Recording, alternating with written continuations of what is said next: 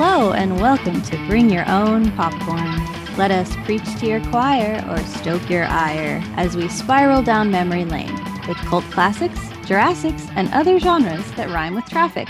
What we lack in education, we make up for with comedy, compassion, and camaraderie. I'm your host, Mixtape Majesty, here today with a very special guest, 1/3 of Kawaii Disappointment Pod, a cat owner, and a craft bitch. Please welcome Skylar. Hi. You may recognize Skylar's name and voice from the spooky special self-interview episode where Skylar did a wonderful little self-interview, and that made me think we definitely need to do a full episode. Yes, that was so fun. Thank you so much for having me and on this. Yeah, you did a great job. We are going to talk about a special film that Skylar has chosen, but before we get into that, we're going to dive into Skylar's history of movie experiences. Starting with, Skylar, what was the first movie you remember seeing in theaters? So, you could tell me if this doesn't count, but I did think really hard about it. I think I was around like 5 or 6 years old, and my mom was like, "We're gonna go to the movies," and I was like, "Oh my God, what is that?" And it turns out it wasn't a movie theater; it was a drive-in. So, but this is like the first time I like consciously remember Oh, yeah. seeing a movie, right? Yeah, that counts. And it was San Bernardino, which is a desert. No, but she had like a minivan and she took the bench seats out. So like Ooh. we got there, she pulled into the parking spot and she just opened up like the hatch. So we were all like laying on our stomach, Aw. watching movie snacks and stuff. And it was a re-showing of Jurassic Park, which had like come out a few years before that.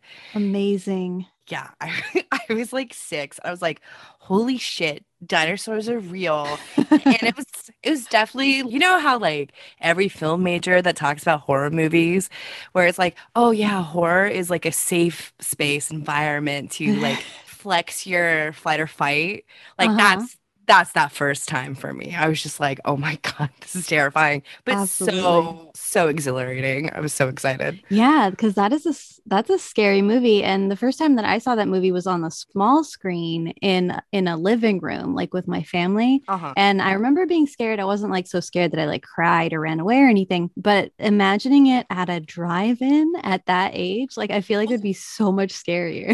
The part with the car, I like Yeah. was, obviously I didn't understand what like meta was, but the Uh-huh. part with the car, I was just like looking around being like, we're in a car. Like what? Yes, there's so many car scenes and you were in a car.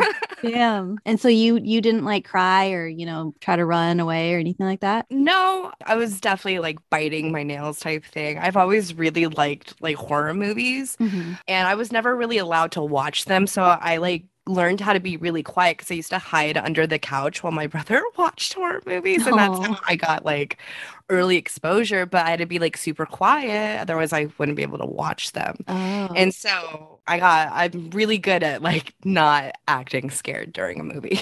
Oh, got it. So it was like a manipulation is not quite the right A word, but conditioned response. yes, a performance, so to say, so to Yeah. speak, so that you could see the movies.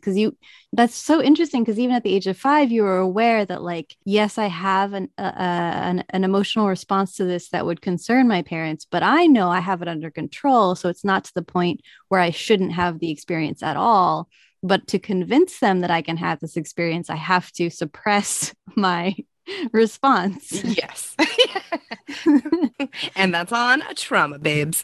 Oh, So, yeah, that's so interesting. I love it. And what a great first experience. yeah, if thinking back on it, of course, like I'm very framing it very cinematically through the lens of my memory or whatever. Nostalgia glaze. Yeah, I'm just like, damn, that was sick as fuck. Yeah. I love the drive-in. Do you still go to the drive-in ever? No, I don't drive, and my husband doesn't drive. Gotcha. But if we did, Probably. Yeah, it's harder now too because so many cars now are like electric or hybrid. Because to listen to the movie, you have to have like a radio and you have to keep your engine like and not on, but like in the special mode. You know what I mean? Wait, have you been to one like recently? Yes, and I've been in a hybrid car and it's all like I have to like get out the manual to figure out how to have my radio on without just having my car like fully on. Okay, okay. So I was gonna say it's no longer like the little speaker thing you put in the side of your car. Oh no. I've never been to one like that. I mean, that was like back in the 90s though, so like Yeah. it makes sense that the radio thing is the future. Yeah, yeah, yeah. All right. So that was the first movie that you saw with your family. What was the first movie you remember seeing in theaters without any parents or supervising adults? So, to paint the picture, um, I was in Catalina with family friends and stuff, and my parents are alcoholics who love to party. Hmm. So they were like off like on the beach, and I was like, I had kid friends with them. Like we were all the same age, so it was great. And they're Hmm. like, "Oh, go to like the movie theater, which only plays like one movie because there's like 30 people on the island." And that movie was AI, artificial intelligence with Haley Joel. Oh yeah. Yeah, Haley Joel Osment. I remember that one. And that movie was a bummer, but I like was just like, wow, this is so deep. Yeah, no, I definitely saw it, but I actually can't remember what was a bummer about it. So basically, Haley Joel Osment, he's an android or an AI or whatever.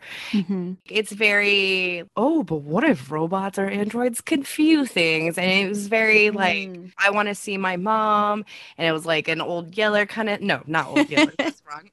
It's They took him out back and shot him. it's a white thing, I guess, kind of situation because like they got him to kind of fill the void that the mom had because her son was like in a coma. Mm. And then the son comes home, and then they kind of have like a weird rivalry going, which I think is like understandable because like the kid is like, well, you fucking replace me with an android. And then the Hmm. android's just like, you're replacing me with like this other person. Like he doesn't understand. And then he gets like thrown out. And then Jude Law is there, and he's like a sex worker robot, but like also That's not. right. That's when I first got a crush on Jude Law. That is what I remember more about that movie.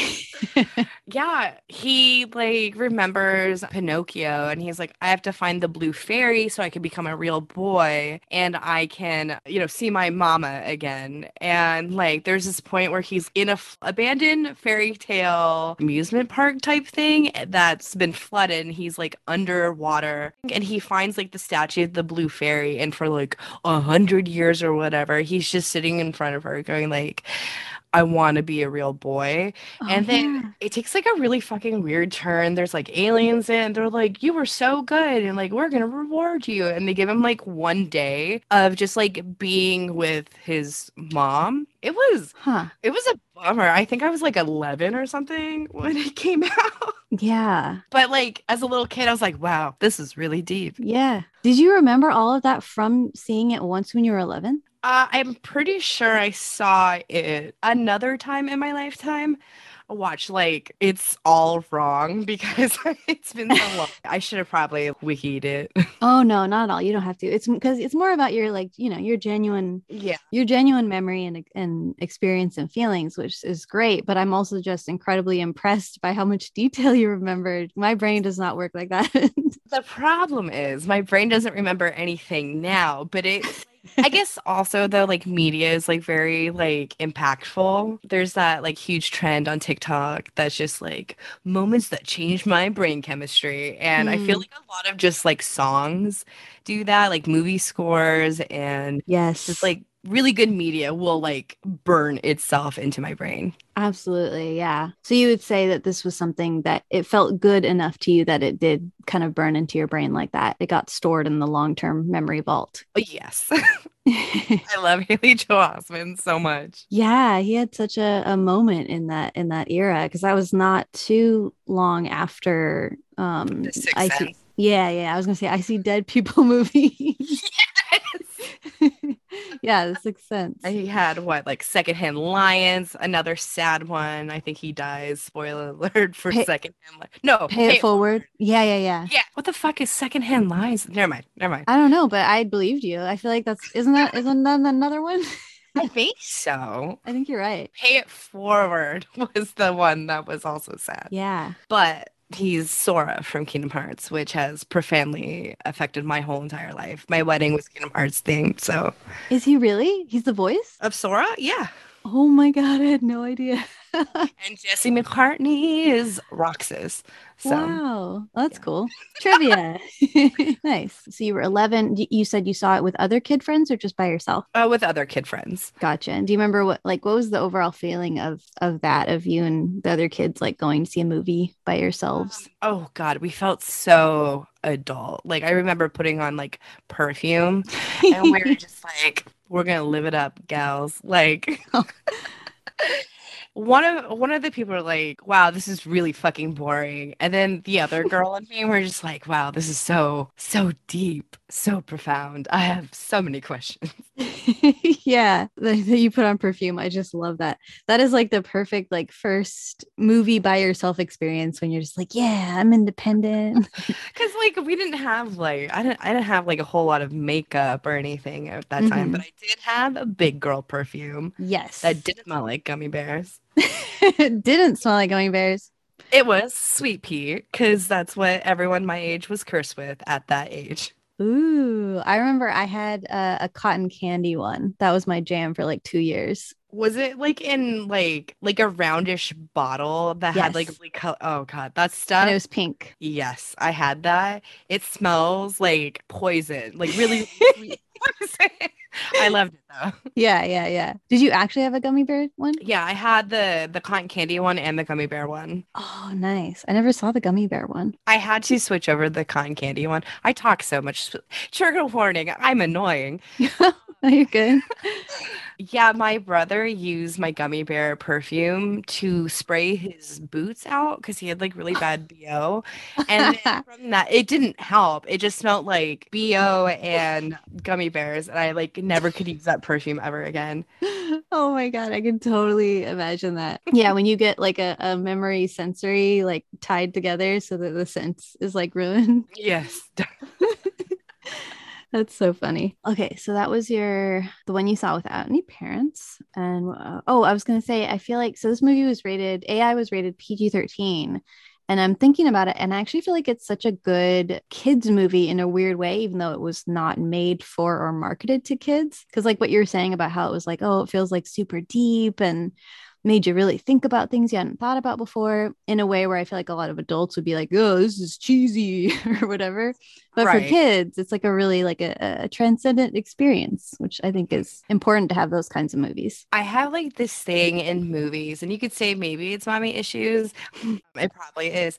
Anytime I see like a child separated from like a parent, it like makes me sob like immediately. Like Mm, you see it in The Blind Side where like when he's separated from his mom, and it's just like, bruh, like, well, because like mm, kids don't understand that like parents don't always have their best interests in heart. They just mhm, know that that's like a person they love and someone that they want to be with, but they don't understand that that's the person who is not feeding them or hurting them. mhm, And so when I see stuff like that, it's just like it makes me so sad because you see that in AI, I think. I'm mhm. pretty sure. Yeah. And where his whole goal is just to get back to her. His whole purpose in life is to be a good son to her. And then she didn't need him anymore. And she like shows like a lot of guilt again based off memory, I believe. And it's like a hard thing for her, but like it's more hard on him. Yeah. He's not real, but like also he kind of is real. I don't know. I'm really nice to the Google in my house. Yes. Yeah, I'm really nice to the Roomba. Like I put Google eyes on it to just remind everyone that it to be nice just in case. And when this world ends, the Yes. Roomba will ascend to heaven. I don't know. We will be spared the uprising. Yes, that's my plan. Yeah, I totally hear what you're saying about the parents and the child and the emotional how emotionally compelling that is. And I think it kind of makes you want to keep watching because you want to see it turn out okay, especially maybe if you haven't seen things turn out okay in your real life or things you've witnessed in reality. You're hoping in movies that, okay, get to the end, something good's gonna happen, right? Happy ending. Right. And it's like a bittersweet ending. You're like, oh, he got to see his mom. Yeah. But also, it's a fabrication. He's not real. And this is going to be him before he's turned off. Like, Right. Yeah, I do remember that. It's like coming back to me. I remember like really liking the movie up until the end, where I was kind of like, I did want that payoff of like, I guess a happy ending, like just like for it to be okay, because it was yeah. very intense. I would feel such immense amount of guilt. Like, if I brought home like an android of my husband, I Yeah. would I would feel like I was doing something wrong.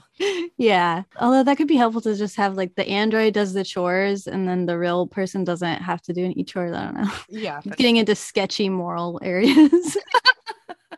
we're supposed to be nice. Right, right. Well, tell me one of your favorite movies of all time and why. So it's funny because I already got to talk about like my other top favorite movie, Scream, on the spooky episodes. And so this Hmm. is, I think, like number two of my top three favorite, and it is Moulin Rouge. I was obsessed with like Chicago and stuff. Hmm. And I remember watching the Oscars with my mom and seeing like Moulin Rouge. I don't think it won. It may have, I don't know. But I remember seeing clips and like seeing like sparkles and music and Hmm. glitter and just fastness. And I was like, oh, I think I'd really like that movie because I love Chicago. And it's a musical. I was really upset because I had to go spend like this, like a week later. Like it was just, put that on pause.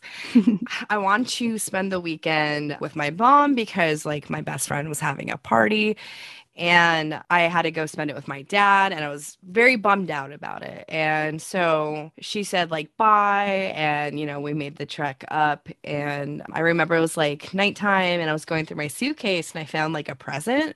And I was like, ooh, present. And I opened it and it was a DVD copy of Moulin Rouge with a note from my mom being like, I know that you want to go to that party, but I hope you like this. And like, Aw. boy, did I fucking like it. Like, again, Aw. it's another one of those my brain chemistry was altered. Like the glitter, the drama, Ian McGregor, the saucy or the sexiness and Yeah. like as soon as you see like Kylie Minogue as the green fairy, I was like, what the fuck? This is amazing. And then it was really cemented when Ian McGregor is singing your song and it's literally raining glitter on them. He's got the umbrella. I was just like, this is the most incredible thing I've ever seen in my entire life. And low key, like I've been searching for that musical high Uh-huh. ever since. And I think Greatest Showman almost came close to it, Mm. but like there's a lot of like I don't like Greatest Showman like lore, like actual lore. So it's a lot of like suspended disbelief or belief. I don't know, whatever it's called. Yeah, I know what you mean. I can't think of what it is either, but I know what you mean. There's a lot of things I have to ignore, Yeah. but I don't think I've ever felt the way I felt about Moulin Rouge from anything else that I've like watched ever. Nice. It's a pretty intense feeling. Yeah, no, I love that. I mean, I'd love that that's what movies do for us. I haven't seen it, and I was trying to think of if I've seen anything that comes close to what you're describing. And the only thing that comes to mind for me, and it's not the same at all because it's a different kind of glam. It's more like grunge glam. But one of my favorite movies is called Phantom of the Paradise. Have you heard of that? Let me talk to you about how much I love Phantom of the Paradise. Ah, Yay! Listen, I so in fifth grade, I watched like Rocky Horror Picture Show, and that was too young of an age. I showed it at my sleepover, and two of my friends went home because they were so uncomfortable. Oh, wow. So I like watched that stuff, and I was very like on the scene, going to Rocky, and then I was like an adult, and someone's just like, "Oh yeah, like I really wish there was like a Phantom of the Paradise type thing we could go to," and I was like, "What the fuck is that?" And they're like, "Oh, buckle up," and so I like really got to like watch it through that lens, and my mom was like, "Oh yeah, I love like Paul Williams," Yeah. so it was very like she showed me Rocky Horror. And then I got to show her Phantom of the Paradise, and she was just like, I love the 70s. I was alive in the 70s and was in love with Paul Williams. That's his name, right? Yes, yes. Yeah. It's okay. So it's like so dumb because this movie kind of like made the joke. Sorry, wait, you cut out for a second. You said this movie made something? Oh, it like made this joke span. So basically, is it Jessica Harper? No, that's not her I name, think that right? is. Let me double check. Yes, it is Jessica Harper. Woo!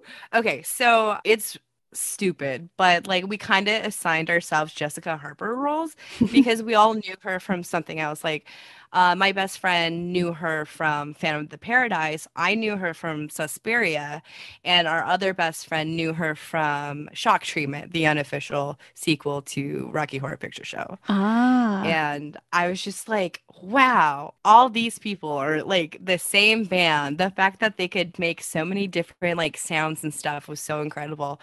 I just made my friend watch it this past Halloween. She's never seen it. So she came nice. over, and I'm always like insecure because it's a really long movie and some people do not have like the patience for Wait, it. which movie is long? But Fan of the Paradise, Is it long?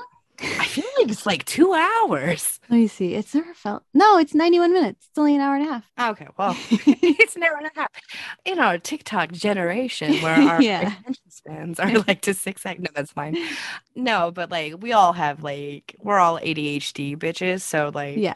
the fact that it could hold her attention and my attention, I'm just like, bravo. It's great. I love it. Sorry. Yes. No, I'm so happy. It's like one of my favorite things to do is introduce that movie to people because just it's from, 1974 and Before Andrew Lloyd Webber's Phantom. before Phantom of the Opera and before Rocky Horror and before like all these things that were inspired from the film. And like watching the film for the first time like blew my mind because I was like, oh, that thing, like I've seen this in other things, but this is the first time they did it. Right? Yeah. It's so good. And it was not, I don't think it was big when it came out, but it's become a cult classic. So I'm always just so happy to introduce people to it or to find other people who already know and love it. I'm like the type of annoying person where I'll make people watch trailers if I think they'll like it. Cause like you could do the like whole word of mouth, but I'm like, you don't believe me. Watch the trailer for it. And I was trying to get my friend who's a drag queen to watch it because like he loves camp. And I was like, you would Mm, love beef, you would love everything about this. Like, and yes, so I'm it's just like very camp. chasing him around trying to make him watch the whole trailer. Ah, good luck. Godspeed. So that was perfect. Our final non-feature film question is overall, how would you describe your relationship with movies? So important. I used to be like a film major. This was a field I wanted to be a part of like so bad. Mm, And it means so much to me. And like I'm not like I'm a cinephile because like I'm not. Like I will literally watch like a bunch of things that people consider garbage. I was literally at work talking about Superstar with my coworker and my other coworker is just like, "Oh yeah, I don't like watch like lowbrow stuff." And I'm just like, "Great. Okay." Like whatever. So like I'm not like gonna be pretentious about like movies or judge people. I just think movies are so incredible and I love them. And honestly, when I couldn't be a film major anymore, it really destroyed like a big part of like who I was. mm, I like stopped watching a lot of movies, got really into like TV. mm. But then I like got a job at a movie theater and everything was like reinvigorated and yeah, so I think I have a pretty passionate affair with movies. Yeah, and oh my God, I'm loving our similarities. Both former film majors and both former movie theater workers. Oh my God. Yeah. Well, I'll share like why I had to not be a film major anymore. I was double majoring in psychology and film before the pandemic because I was taking my sweet time, working full time at the same time as going to school. So it was very limiting to how many classes I could take. Right. But then the pandemic hit, and as you can imagine, it is rather difficult to take film classes online Yes. in terms of like making films. You can definitely take, film theory and, film critique classes online, absolutely. But in terms of the stuff I really wanted to get into, which was actually working with other people on film in person, was no longer available because the schools were shut down for like a year. And the way that financial aid works, I could not just be like, well, I'll just pick it up later. It was like, no, like your aid runs out next year. So it's like, well, goodbye, film major. Oh, it's funny because right now I'm back in school and I'm a psychology major. Oh my God. That's amazing. Yeah, I have like a focus in child psychology. Oh, I love that. So many similarities. That's so funny. I love it. Are you willing to share what led to you sadly not being able to major in film anymore? Yes. So basically, I loved it. It was fantastic.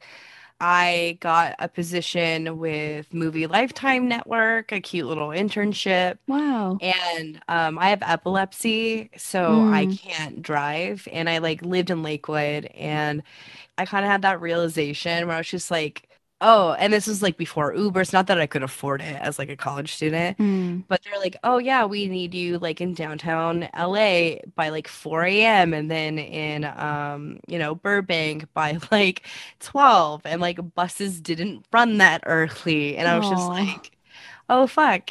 This like thing that I don't have any control over has like completely changed my life. And I became so depressed I like dropped out of school Mm. Yeah. and I just stopped going to school until like recently. I think it took like 10 years for me to go back to school. Yeah, that's fair. Yeah, accessibility can play like a huge role in just diverting people's lives, not just from the sheer inaccessibility of it all, but also, yeah, the depression of like your dreams being closed off to you, even though Mhm. like you have all the like gumption and passion and desire, but the Yeah. world is like set up against it sometimes. And I like I get so jealous, but not jealous too, because like I think, I am where I'm supposed to be. If I continued, I probably wouldn't be married to like, my partner and all that stuff. But like I'll see like a lot of my friends who also got those internships and they like literally work for like Netflix and Mm. my friend who had gotten me the, nepotism, who had gotten me the internship, literally just like directed this huge like Netflix film and then Oh, like wow. was in New York and like I was just like, Damn. that's cool. And then I like had another friend. He is like a pretty big indie horror movie person. He works with Shannon Doherty a lot. So I'm just Cool. like, cool, great. Have fun without me. Yeah. But I'm chilling. I'm vibing. Yeah, and congratulations on going back to school. That's awesome. Thanks. I hate homework so much. Oh God, it's the worst. I literally turned in a paper on procrastination my final 3 days late. That's honestly beautiful. They should give you an A for that Everyone alone. keeps saying, yeah, like I committed to the assignment and the shit count is extra credit, technically. Yeah, no, that should be extra credit for sure. So that is your relationship with movies. Very passionate, very elaborate. Love it. Very similar to mine. I know. Baby, you give me ice and fire. This is the space where the ads go.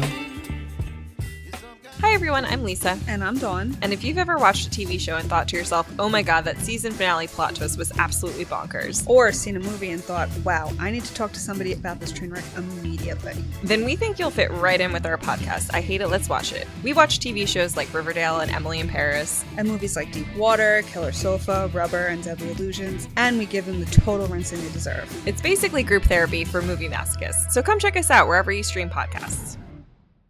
At Cinema Recall, we want to present to you the finest in film analysis. Yeah, like action and gore and sex. We will look at classics by Kubrick, Lynch, Godard, De Palma, and Coppola. I don't know who the that is, but I'm looking at classic bodies of Christina Hendricks, Keanu Reeves, Salma Hayek, Ryan Reynolds. We are a serious show for film lovers who enjoy indie foreign films, art house gems, and classic black and white features. Well, I enjoy big budget blockbusters with great action and sexy people. Maybe our podcast can celebrate all aspects of films, like people who feel like your weird way and like people who feel like my weird way can like get together, man. They can? Yeah. Huh.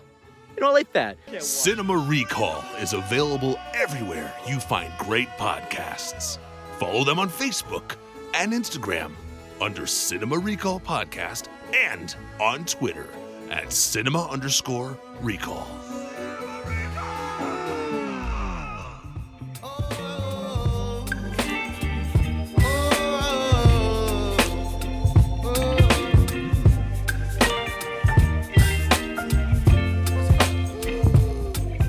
We will now get into our feature film. The featured film we are discussing today, chosen by Skylar, is a 1998 comedy film directed by Let's try that again. Directed by Frank Coraci. I'm hoping is how you say his last name. It's Coraci. Sounds good enough. Written by Tim Herlihy. Hopefully that's how you say his last name. Who have each worked with the starring actor in this film a number of times. Coraci with The Waterboy, Click, Blended, and The Ridiculous Six, and Herlihy with Billy Madison, Happy Gilmore, The Waterboy, Big Daddy, Little Nicky, Mr. Deeds, Bedtime Stories, Grown Ups 2, Pixels, and The Ridiculous Six. This film stars Adam Sandler and Drew Barrymore in their first on-screen romantic pairing together, though they would repeat that dynamic in two more rom-coms in the years to follow, with Blended in 2014 and 50 First Dates in 2004. This movie that we're discussing was scheduled to release in 1997, but due to its romantic themes, it was pushed back to February 1998, as the producers thought it would be better released during Valentine's season, which also meant that 1997 was the only year between 1995 and 2000 that Adam Sandler did not have a movie in theaters. Though this film was released in 1998, it takes place in 1985, as the film indicates with several nods to the music and props of the 80s, though Drew Barrymore's wardrobe is decidedly 1990s. Her very blue mascara. Yes. Including the flowery denim jacket that she wears in several scenes in the film, which was actually Drew's personal jacket at the time that the director asked her to wear in character because it was cute. As you should. As you should. According to IMDb, the dialogue for the character of Julia, played by Drew Barrymore, was punched up considerably by Carrie Fisher, who said that she added heart and strength and dimension to the character, while trying to punch up the script to make the women characters smarter, and thus the love scenes more believable. The film had a budget of $18 million and made $123.3 million worldwide in ticket sales. It opened second in the US, just behind Titanic, which was still in theaters from its record-breaking opening in 1997. This movie would later be adapted to a successful Broadway musical and is widely regarded as one of Adam Sandler's best comedies. The movie we are talking about today is The Wedding Singer.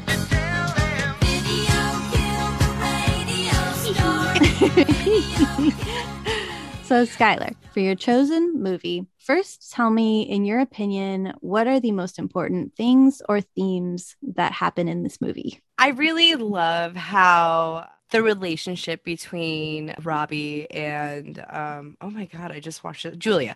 I really love the relationship between Robbie and Julia because like it's not Robbie like lusting after her. Like it's a very like genuine, like sweet romance between them, between two friends. And I feel like a lot of times you see the very problematic like friend zone type thing and like, oh, if I'm like nice to her, maybe she'll fall in love with me.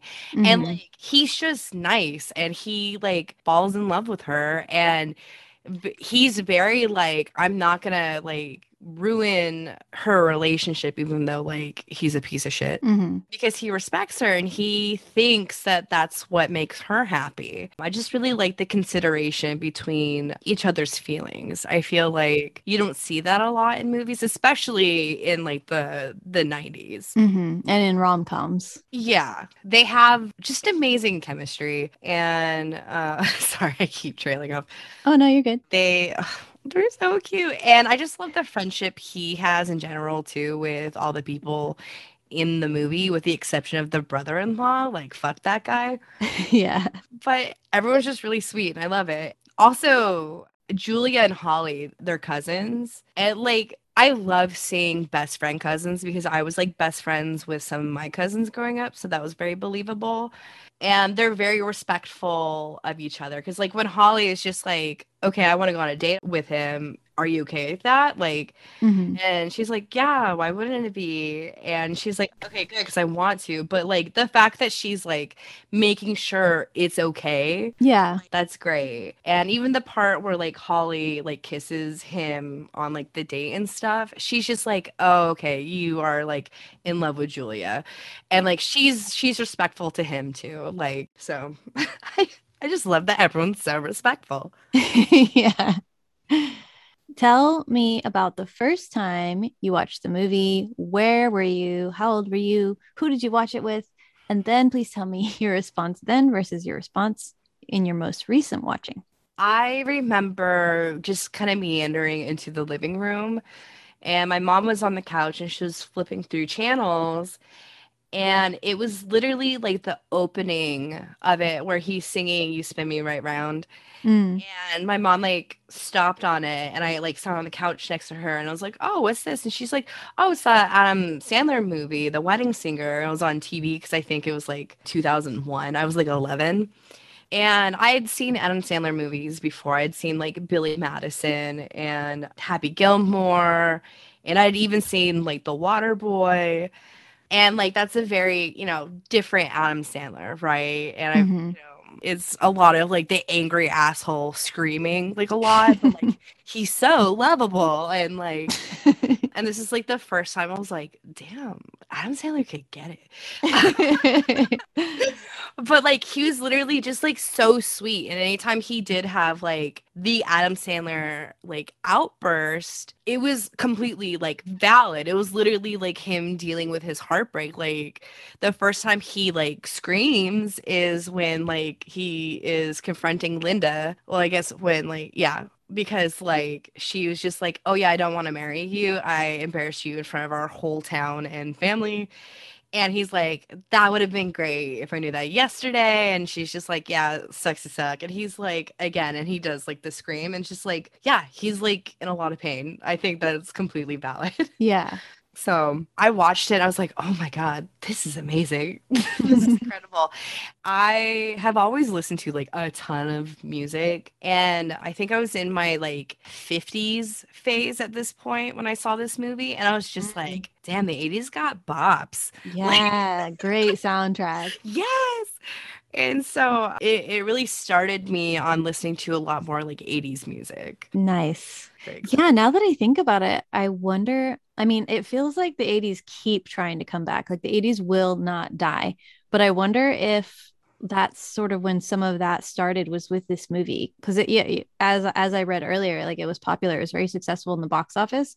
So I wonder if part of the first resurgence for the 80s nostalgia of 80s music, if it started with this movie. We were so I watched it last night with my husband Mhm. because I watch this movie like probably 3 times a year. Oh, damn. It's one of, well, technically spoiler.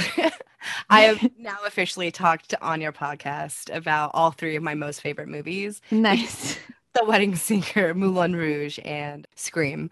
Nice. So I was watching it with my husband last night, and I have it on DVD, and we put on the special features and stuff. Hmm. My husband was like, "Oh, it's wild that like they were so nostalgic for like something that was only like 10 11 years ago? years." Yeah. Yeah, I know. He's like, wow. One of the special features is like a behind the scenes look at like The Wedding Singer on Broadway. We were watching it and it was the director. And he's like, yeah, I just really wanted, like, Adam Sandler really wanted to do this plot line. And I was like, okay, we'll do it. But it's got to be the 80s. And like, we're like, okay, yeah. No, but it was great. When you have something set in a time period like that, like you get to be fully immersed in it because just like the style is just so like wild, right? Like, and everything's just so stylized so perfectly like 80s. Like even the decorations at the wedding, right? Like Mhm. you're like, oh, I've gone through family members' weddings, and you see all that like metallic like bullshit in the background. Hmm. Yeah, apparently Tim Herlihy, the writer, was inspired. He was inspired by a radio show called Lost in the 80's. And so he Oof. heard that and was like, okay, the movie's got to be in the 80's. We gotta do it. No, but it works. I don't think it would work as well in like the 90s, you know? Like the 90s had amazing music. I love it. But like the ballads of the 80s like Mhm. works in with everyone's emotions in this movie. I don't think there was a lot of like Stone Temple Pilots and Britney Spears in the 90s. I don't think Yeah. it would have been as good. Yeah. Although if they ever want to remake it and just have it be like he's singing Oops, I Did It Again in the opening scene instead, I would watch that. He's just doing like Shakira, like Yeah. La, la, la, la. So your first time you watched it, so you were 11 and you watched it with your mom. Did you sit down and watch it right then? Yes, we watched the whole thing, and I was like, damn, this movie is the best. And my mom always was just like, oh, I hate that they named her Linda because that was my mom's name. Oh, that's funny. And like when he's singing his like The Cure inspired song, you know, the Yeah. lyrics are just like, when I think of you, Linda, I hope you fucking choke. And she's like, oh my God. Yeah, I can imagine. You can probably relate to this. I rarely have to deal with show like characters in anything having my name and dealing with like that jarring moment when like someone says your name because Mhm. Aubrey and Skylar are not like super commonly Yeah. written names and stuff. Yeah. Breaking Bad is when it finally started happening. Oh, do they have a Skylar character in there? Yeah, Walter White's wife is named Skylar, and they're like, Oh. Skylar, like from Breaking Bad. I was like, yeah, but I don't smoke cigarettes when I'm pregnant, nor have I ever been pregnant, nor do I plan to be pregnant. But she smokes cigarettes when she's pregnant, so I don't like her. Yeah. Fair. So you and your mom watched together and it sounded like you kind of bonded over it then. Did you guys, how soon after that did you buy it? I got it from Blockbuster just like a whole bunch of times. Because we went to Blockbuster like every Friday, and I was allowed to get one video game, which was always Pokemon Snap. Nice. And one Nice. movie, and I would get The Wedding Singer like a lot. So my mom eventually just like bought it. Also, my mom did this like weird thing, and I think again this is like kind of like a love for movies. Anytime it was our birthday, do you remember like pay-per-view? Yeah. You could like pay per view. No, but they had an option where you could pay like a certain price and they would just play it on one channel the whole day. Whoa. My mom would do that for all of us for our birthday. The first year she did it with Flipper Oh, because cute. I like loved Flipper. And then she did it with the Horse Whisperer because I love the Horse Whisperer. And then she did it with The Wedding Singer. So I literally got to watch like The Wedding Singer all day long on my birthday. So and then she eventually just bought it for me on VHS. That is so cute. I had no idea about the all-day loop option of pay-per-view. Yeah, it was very like a Christmas story, but without Christmas Yeah. and it being that movie. That's adorable. I like that. Would you say, do you feel like your response to the movie has changed at all over time or pretty much stayed the same? I think it's basically stayed the same. Like, obviously, I see like more of the problematic tropes that you get until like up until like very recently, honestly. Mm-hmm. But otherwise, I think it's like a pretty sincere, like, good movie that isn't as problematic as like other things that Adam Sandler has been in before. Like they do make the gay jokes against George, which is like sucks because like George is literally an icon. Mm-hmm. Yeah, it was played by, there's a Boy George impersonator in the movie played Yeah. by Alexis Arquette. And they are giving the whole time. Yeah, she did great. When it's like the Bar Mitzvah song when Adam Sandler is singing that song and Drew Barrymore is dancing with the kid from Matilda. Yes. Brucey. Mm-hmm. You just see the George character pull out all these instruments. And I've seen this movie so many times. So when my husband was watching it, I was just like, man, George really like fucking brings it this whole time. Like there is no character in this movie that makes me like laugh as hard as George does. Yeah. And like she pulled out the trumpet, just all these instruments. It was perfect. She's a queen. Oh, that's great. Yeah, I missed that. I didn't see that in the background. Yeah, this movie is incredible. I love it so much. It was my first dance at my wedding. Aw. Was that- what? Sorry. Oh, it was the song that he sings to Drew Barrymore on the plane. Oh, that song made me tear up. It's a very sweet song. And apparently, I didn't actually look this up, but I was chatting with a former Bring Your Own Popcorn guest, Ruben Escobedo III, who has several podcasts, but one of his podcasts is called Into the Sandlerverse, and it's all about Adam Sandler movies. Oh my God. And so, of course, I had to, yeah. Obviously, I had to message him that I was watching this movie. And he said that Adam Sandler actually adapted that song for his real wife, who he met like right after this movie, I guess. Oh, I love that so much. Yeah, very sweet song. I love him so much. The movie's so good. Did your husband or wait, let me go back. How soon into your relationship with your now husband did you introduce this movie to him? I didn't really have to introduce it to him because he had seen it. Oh, okay. And he loves Adam Sandler movies. It was something we like bonded over. It's just a lot of stand behavior in our household. We bonded over like Kingdom Hearts and stuff like that. So like, Oh, we were like, fuck yeah, The Wedding Singer is so great.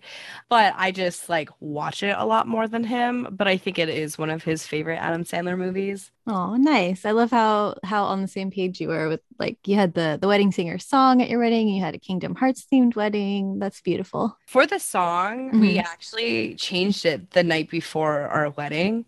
Oh, Because we had like a relationship song that was really sweet. And it was like Sweet Pea, that song. hmm. And it was really cute, but it just felt like it was not right. And literally, it was like the next day we're getting married and we were watching The Wedding Singer. I was like, oh my God, Mm. what if we danced to this song? He's like, yeah, let's do it. Oh, And so here we are.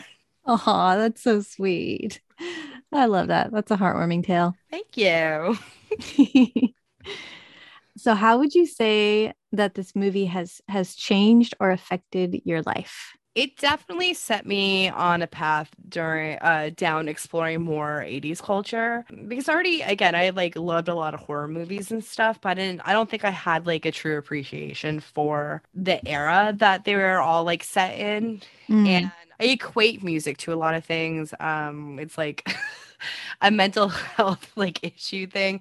I use music as like escapisms and will Mhm. soundtracks to help me like cope with like big emotions. Oh my God, Skylar. What? It's yet another thing we have in common. I have so many Spotify playlists that I like carefully curate for different moods when I'm in different phases of life. And I will also I'll like curate something and then I like listen to that on repeat while I'm coping with whatever I'm going through. And then, I'll move on to the next thing. Yeah, no, I get like goosebumps, or I guess it's called like frisson, so like easily. Like Mm. and I like music really like does that to me. I'm like, I wish I could play a musical instrument so much because like music means so much to me. But I feel like only people that like play like violin and like instruments are just like, yeah, music's a really big part of my life. Where I'm like, yeah, music's a really big part of my life. It helps me cope mentally. Yeah. But yeah, I have a lot of playlists. I have my CW prom playlist, which is songs that you probably would see on the CW if there was a prom episode. That's amazing. I have like fuck yeah, it's the motherfucking 80s playlist. And yeah, I get scolded by my husband. He's like, we don't need like background music right now. We're just trying to have a conversation. I'm just like, yeah, but and also because you're a psychology major, so you understand that like music does like help memory too. Yeah. Mm-hmm. And because I like the type of epilepsy I have like a lot of it deteriorating like memory, and it's honestly like a problem. Like I love to make fun of it, but like it's a nightmare sometimes. Mm-hmm. And music, I could like go back and remember things because like the music was so like impactful. And that's one of those things like you were talking about, how like smell is like one of those sensory like memory things. So is music. Yeah. So I feel like the problem my husband has is I have ADHD, so I get distracted very easily when he's just trying to have a conversation with me. Mm. But music for me, I'm gonna at least somewhat remember the conversation. Yeah, totally. That is so smart. I love that. So yeah, it really put me down a path of appreciation for the 80s and exploring the music era. Yeah, just having a good time. Also, it was one of those like, okay, because it's very like men and women can be friends and it doesn't have to have like sexual tension. And it's like, yes, but they end up together. Yeah. Which is funny because my husband was legitimately like my best friend before we even started dating. Aw. So like, but I have like plenty of male friends that I'm not gonna like, marry. Right. So it's very like, I love their dynamic. It doesn't have to be, but they do end up together. But again, it's important because he's like not lusting after her. He's not trying to manipulate her in any way. And I think that really showed me, like, oh, men can be very predatory. Like, because Glenn, her fiance, is very predatory towards women. Billy Idol has that very great quote where he's just like, was it Glenn only cares about like possessions or blah blah blah, like fancy cars, blah blah blah. Even women are possessions to him. And Adam Sandler's just like, see, even Billy Idol gets it. Why can't she? Like, I'm so curious, knowing that Carrie Fisher punched up the script. I'm so curious if she added that part. I didn't even know Carrie Fisher was involved, but like it makes so much sense once you said it because like all the female characters in this movie are so likable. Like it's so easy to write women and put them against each other, right? Because even like Linda, she's a bitch and she did a bad thing, but like it's not like an unheard of thing. She's not that terrible. Right. I did really like that they didn't have Linda like, cheat on him or be, some horrible person. She just basically wasn't in love with him and she left at a very inconvenient time, that being the wedding itself. Yeah, definitely. But you know what? Like it happens. Unfortunately, like he said, you could have told me this yesterday, but like sometimes you don't think about it yesterday. Sometimes you only think about it today. Again, I think all the women are written pretty well. There's this one really weird bit that I like. I was watching it with my husband last night, and it's when they're doing the cake tasting and stuff. Mm-hmm. I was like, oh yeah, this is like where this weird bit is. And he's like, what? There's a weird bit? And then it's like the woman at the very end who's like really terrifying with the yellow teeth also wants like a cake sample. And Adam Sandler has to like give it to her, and they're all like weirded out by her. Yeah. And like, but like for what? Yeah. Like, I don't get it. Like, it feels weird. It wasn't funny. Right. It felt like mean-spirited, but like it was just weird. Yeah, that moment felt pretty much the same to me as when Adam Sandler's character is like pointing out everyone in the audience who's unlovable, and he starts, Yeah. or I think the second person he points out is just a woman with sideburns. Yes. And so yeah, it was just sort of like, oh, this person is conventionally unattractive and therefore they're a joke to us. Yeah, and then the mutants at table 9. Yeah. Like, they don't even look that fucking weird. Like, that guy literally just has glasses and like kind of bushy hair. Yeah. Like, that's literally anyone. Yeah, definitely a huge thing in the 90s was like Being fat phobic and yeah, very anti-fat stuff, and just like making, if someone like didn't fit into a certain mold, just making that like a punchline. yeah, definitely. It was like free game in the 90s. Yeah. And like again, you have that with the gay jokes towards George and all of that. That considered, they do it not as much as other movies. I think it's kind of fine level wise. Oh, really quick. I definitely want to talk about when Adam Sandler goes to the engagement party. Yes. And Glenn's best friend is there, and he's just like, oh, wow, like you got stood up. You must feel like shit. Yeah. And Sandler's like, yeah.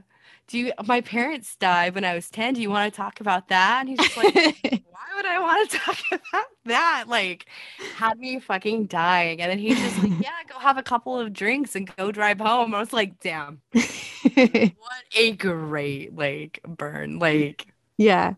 perfect. Dangerous though, for other people, not just that person. Yeah. Yeah, no, that was a great burn.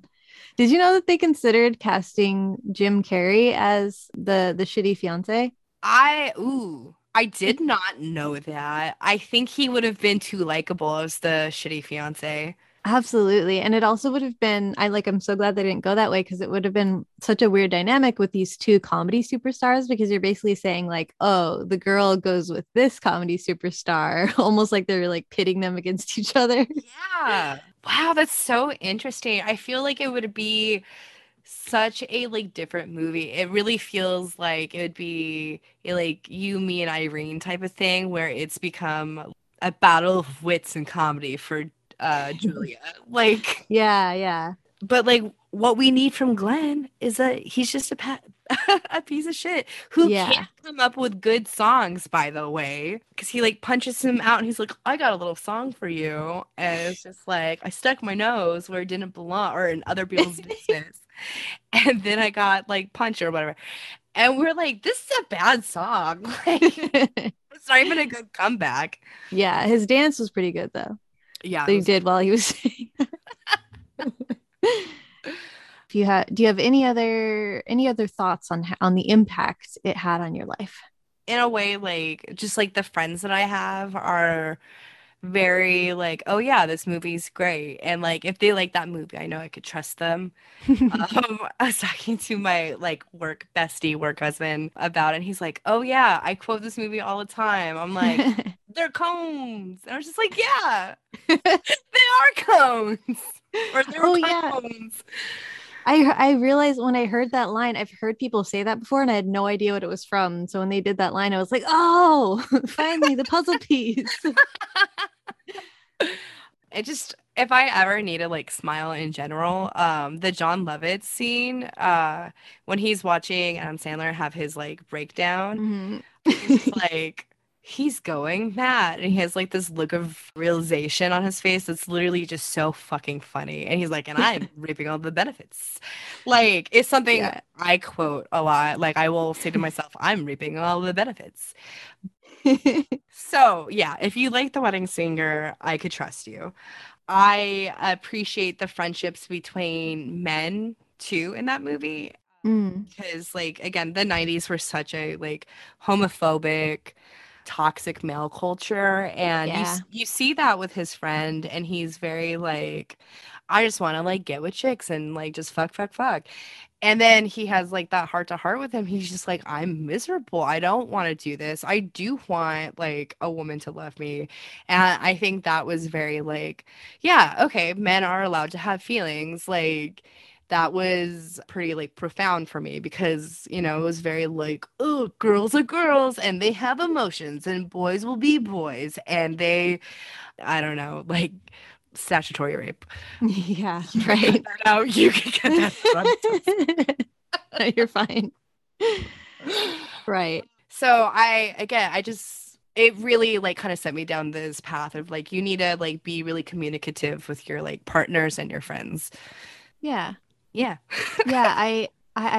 On that vein, there was a moment in the bar, like when the scene you're talking about, where the guy who's like just been sleeping around and you know objectifying women and all that, and he's like, actually, it sucks doing this. I don't want to do this. And then he says, like, the only thing I really want is to be held and have someone tell me it's gonna be okay.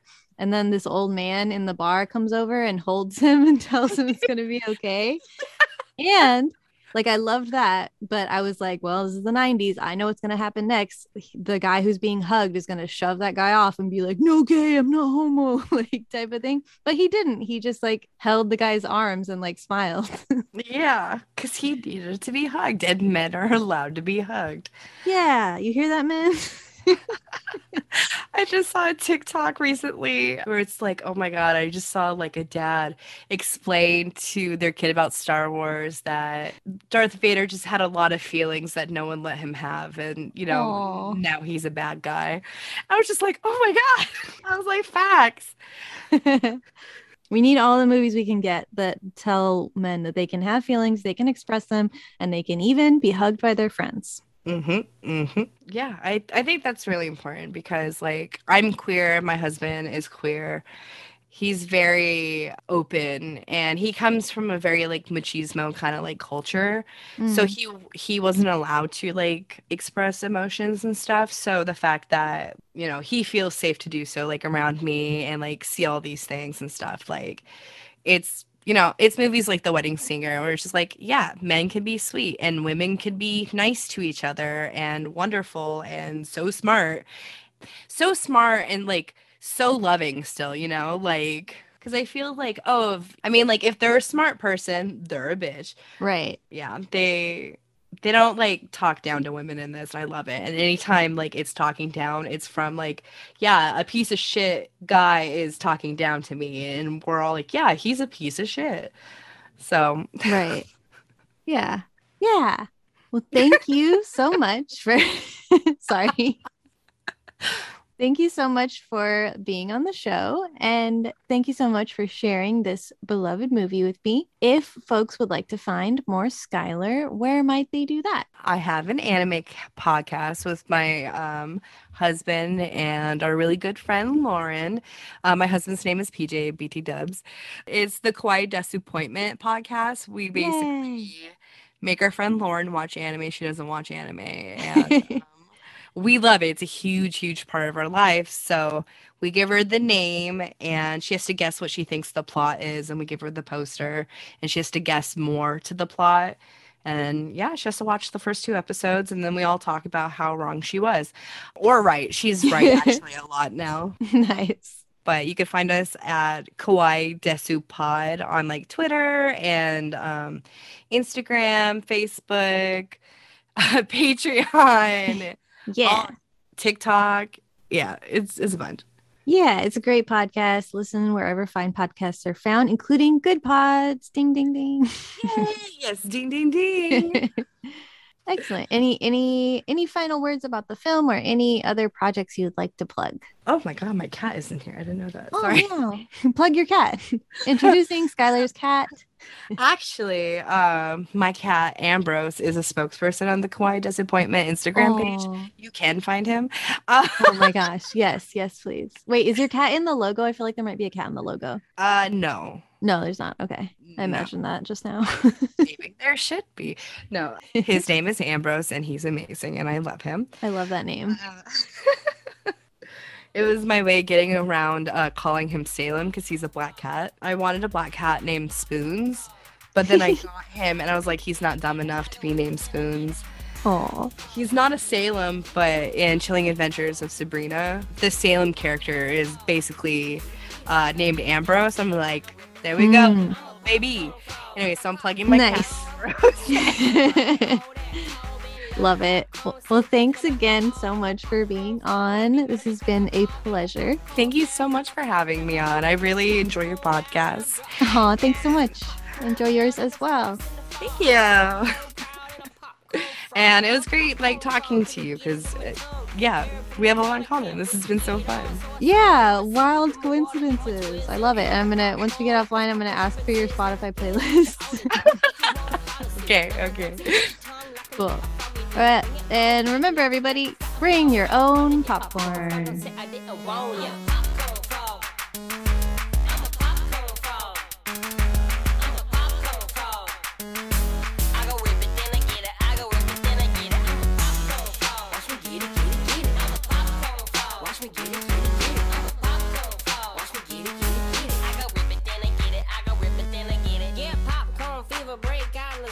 Was a popcorn baby, I will never forget. Comfort home, cat school, cutting through the yard. Careless cost to come, got me feeling life is hard. My reflection in the back, got me moping it open.